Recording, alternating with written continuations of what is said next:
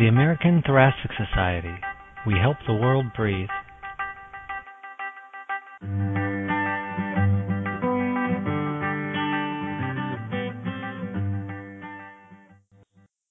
Hello, I'm Trish Critic. Thank you for joining us today for another edition of the American Journal of Respiratory and Critical Care Medicine Article Discussion podcast series. Today's podcast will discuss a topic of interest for those of us who care for patients with respiratory failure in the ICU and have been working towards earlier mobility in this population. We're going to discuss the article entitled, A Randomized Trial of an Intensive Physical Therapy Program for Acute Respiratory Failure Patients. This article was published in the May 15th edition of the Blue Journal. I'm pleased Dr. Mark Moss, the lead author of the study, is here with me today. Dr. Moss is professor of medicine at the University of Colorado. In addition, we are lucky enough to also have Dr. Carol Hodson from Monash University in Melbourne, Australia.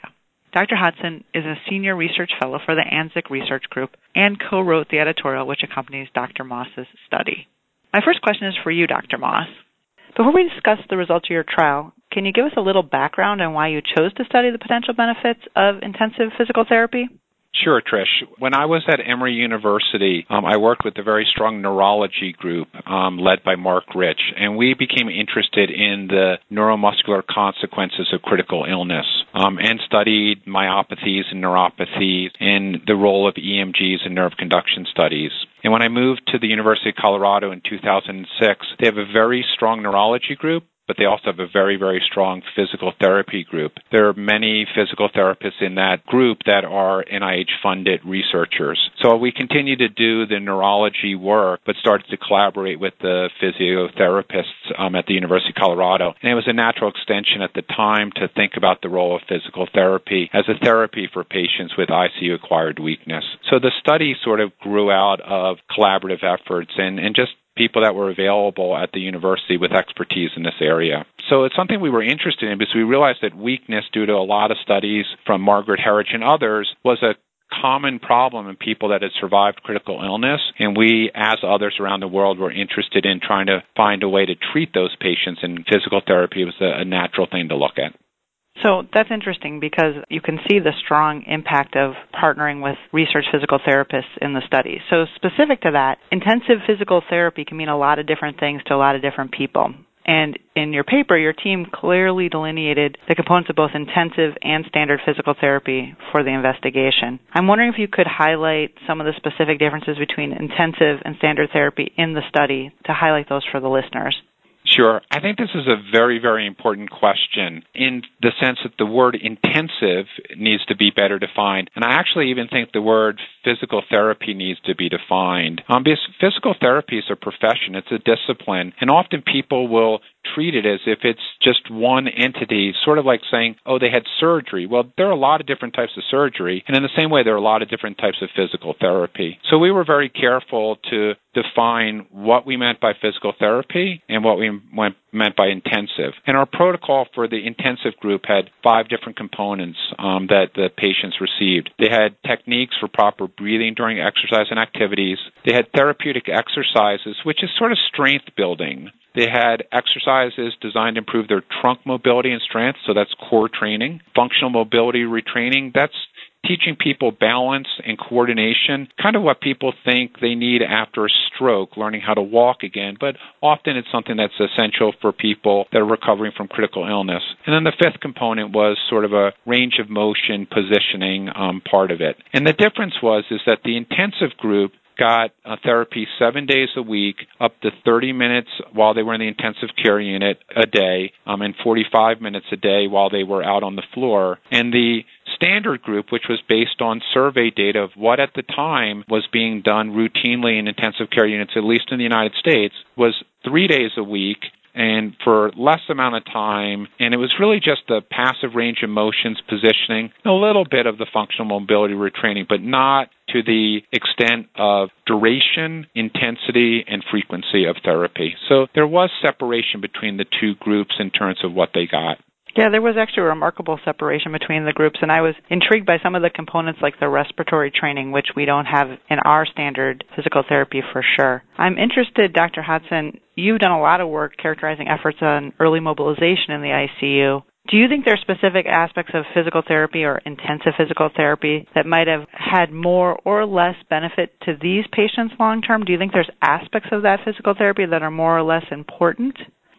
So I think that Dr. Moss has done an amazing job at characterising intensive physical therapy. As he said, he summarised it as duration, frequency and intensity. But unfortunately, we really don't have any idea what the best dosage is to deliver to our critically ill patients. So it's entirely possible that intensive physical therapy has a lot of benefit, but it's also possible that we cause harm by really intensively exercising our critically ill patients. And, you know, I think that intrinsically we all believe that exercise must be good for our patients, but we've seen in a couple of other populations that have studied this long term that intensive therapy has not benefited our patients in the long term. So to my mind, there's still a couple of questions about what we should be doing with our patients, and certainly one of the questions is how early should we start?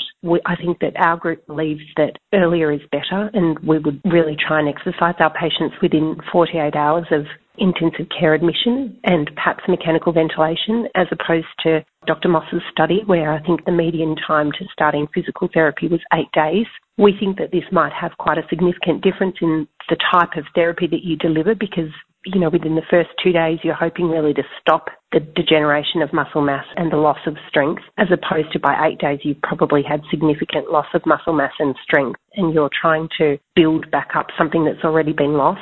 We think that that might mean that you're actually trying to do two completely different things when you exercise your critically ill patients. We also think in our group that exercising patients at the highest level might be important. So, you know, Dr. Moss did an amazing job with his physical therapists to really give breathing exercises and core strengthening exercises, upper limb and lower limb strengthening exercises, and functional activities such as sitting over the edge of the bed and sit to stand and walking. And he certainly had separation between the two groups. The difference that we might do in a study, if we were going to conduct a study like this, would be we try and exercise our patients at the highest level possible for as long as possible. So rather than perhaps starting with bed exercises and strengthening, we would get them, if they're able to stand, they would stand and they would walk for as long as possible until we've really exhausted them, and then get them back into bed to complete the amount of time needed in the less stressful positions.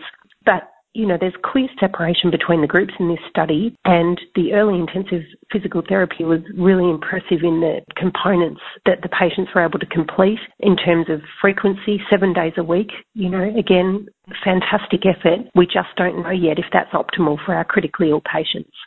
So I think that kind of leads into the really meat of what I wanted to ask you about, Mark, which is, I'm sure, what you knew I was going to ask you about, and that is the trial didn't show a difference in outcomes between the patients who received this intensive physical therapy versus the standard therapy. And I think you nicely discuss in the paper a variety of potential reasons why there was no difference seen, and Carol has cited some of those now. I'm curious if you think maybe some of those played into it, or what you thought were the most likely reasons why we didn't see a benefit in the trial.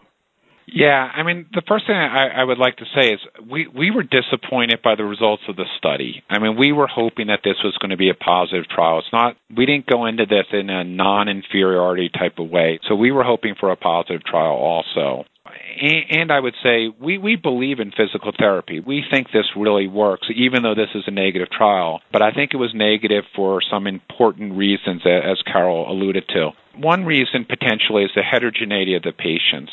There's a lot of variability in the patient's response to therapy. You need larger studies than probably what we did, or you need smaller studies that focus on a more homogeneous patient population, and therefore we require some methods to risk stratify patients in terms of their response to physical therapy. So either I think we need to do larger trials, or, as I said, identify ways that we can identify patients that respond properly to therapy. So that'd be the one thing, would be the heterogeneity of the patients. I completely agree with Carol in terms of timing. And the study wasn't really set up to be an early study. It was set up to be an intensive study. And by criteria, the patients had to be on the vent for 4 or 5 days. The criteria got changed halfway through the study.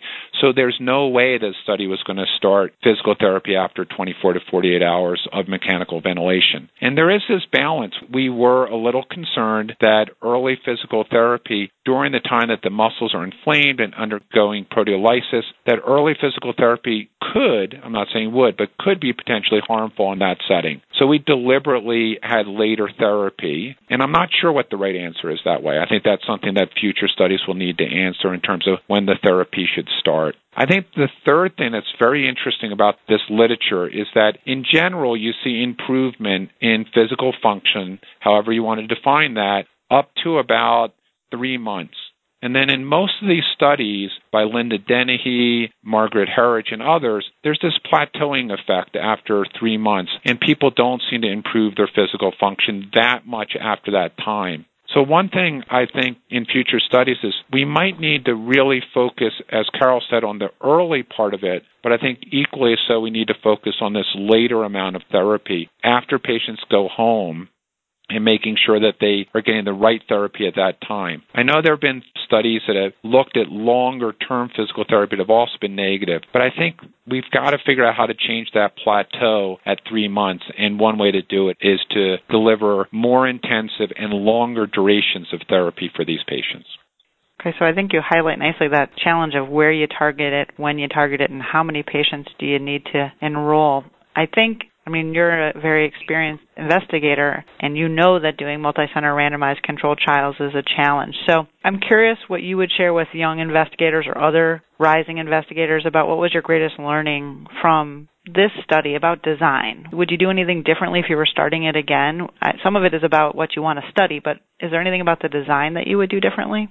Yeah, I mean, I think as everyone knows and learns, but until you kind of dive into it, you don't maybe appreciate as much. As to do a study like this, it takes a village. It takes a whole group of people at different hospitals to be invested in the study over a duration of time. I mean, it took several years to conduct this study. And I think, again, the things I appreciated, but I think I appreciate more now, is it takes a lot of time to properly train people to do the protocol. And I think we did a good job of that, and it took a lot of time. I think in addition, there's this whole concept of treatment fidelity. You want to make sure there's not creep of the intervention into the control group as people see, oh, we can do this, and then they start doing a little bit more in the control group. And that took a lot of effort to make sure that the control group stayed as the control group through the duration of the study. The third is you need very strong data management and biostatistical help to maintain the validity and accuracy of all the data that's coming in from different hospitals. And we were fortunate to have a good data management group to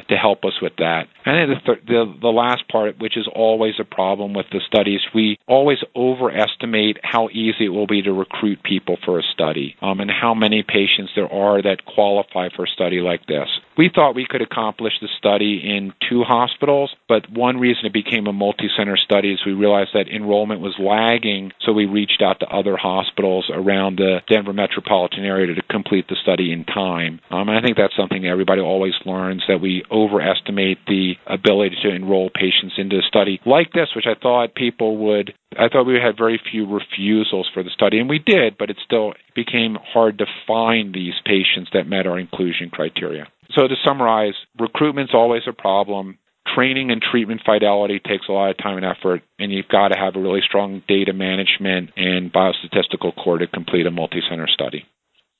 Thanks. I think that's helpful for folks who are going to do this in the future, and it's probably stuff that we all learn along the way, but it's nice to hear that you had those challenges as well.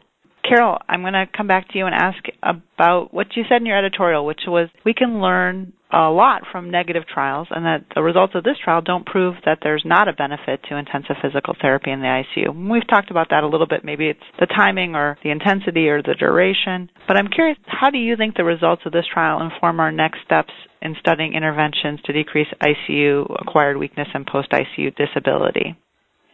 Yeah, I think Mark has touched on this as well. And the first thing I'd say is that there were very wide confidence intervals around the primary outcome measure, the PFP-10. And that means that the study was underpowered to detect a difference, although there was not even a hint that there was a difference between the groups in the trajectory of recovery. Having said that, if we wanted to do this study again, it would need much larger numbers, as Mark said, or it would need less heterogeneity in the population. So Mark's already highlighted that. We could either pick a more homogeneous group of patients, or we would need a much larger sample size to really detect a difference if we were going to do this again. And we've already touched on the point also that perhaps we're looking at two different groups of patients. As Mark said, they chose to study a group of patients who'd been in the ICU for at least 4 days and looked like they were going to remain for a longer period of time. And that really does mean a group of patients who have significant ICU-acquired weakness, and they were hoping to find a difference in being able to manage that and the longer-term outcomes of those patients. Unfortunately, that also means that they're more likely to stay in hospital for longer, and that means that the primary outcome that they wanted to measure was going to be a little bit more difficult. So I think we have to really carefully pick our primary outcome measures based on the population we're studying, and I'm not saying this wasn't, I think this was a great measure, and Mark did extremely well at the 4-week mark. They only had 86% follow-up, so that was brilliant, but at 6 months it was 60%, and that really does mean that loss to follow-up needs to be considered carefully, and how we use our primary outcome measures, or what we pick as our primary outcome measures, is incredibly important.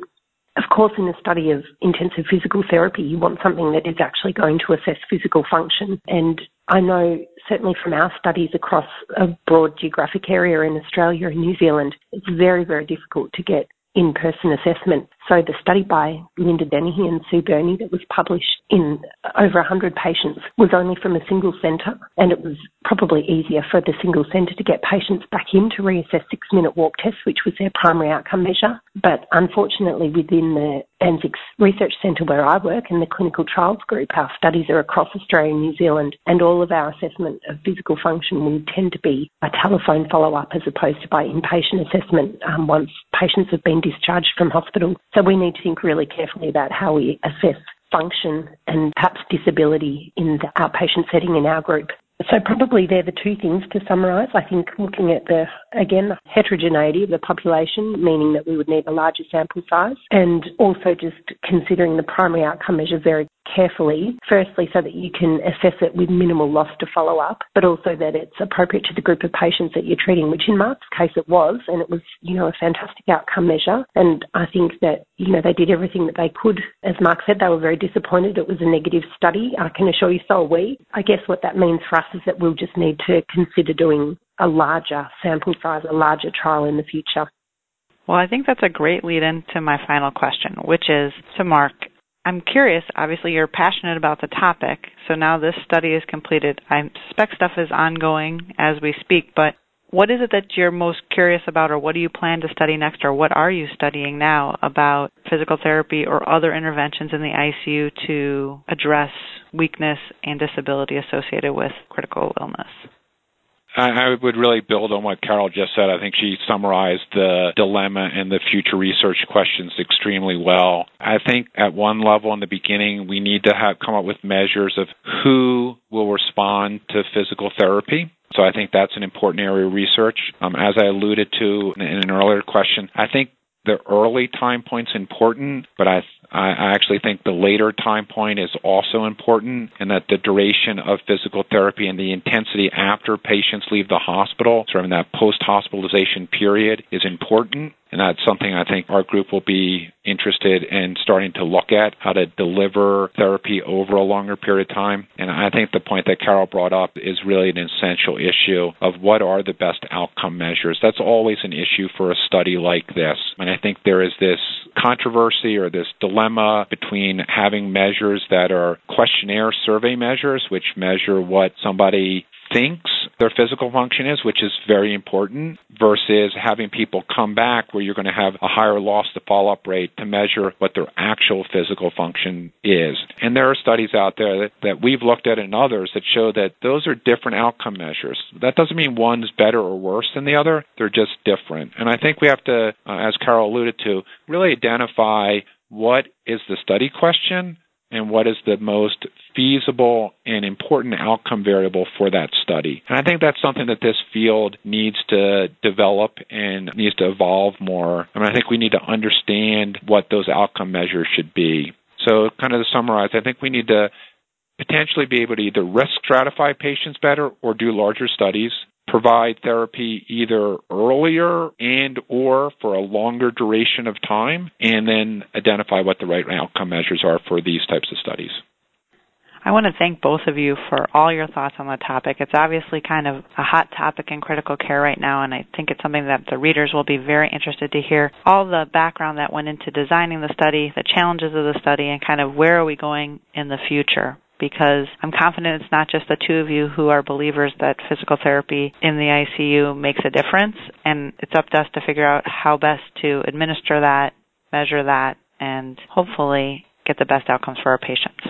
I just wanted to finish with a congratulations to Mark, because I really think that, this is a great trial that really adds to the body of evidence and that he's conducted it with the utmost fidelity. So congratulations, and my hat's off to you. Thanks, Caroline. I look forward to seeing you in a week or so in San Francisco. It should be a fun meeting. Thanks again to both of you. The homepage for this podcast on atsjournals.org provides links to both Dr. Moss's article and the accompanying editorial by Dr. Hodson. This is Trish Critic for the Blue Journal. I look forward to having you join me for my next podcast.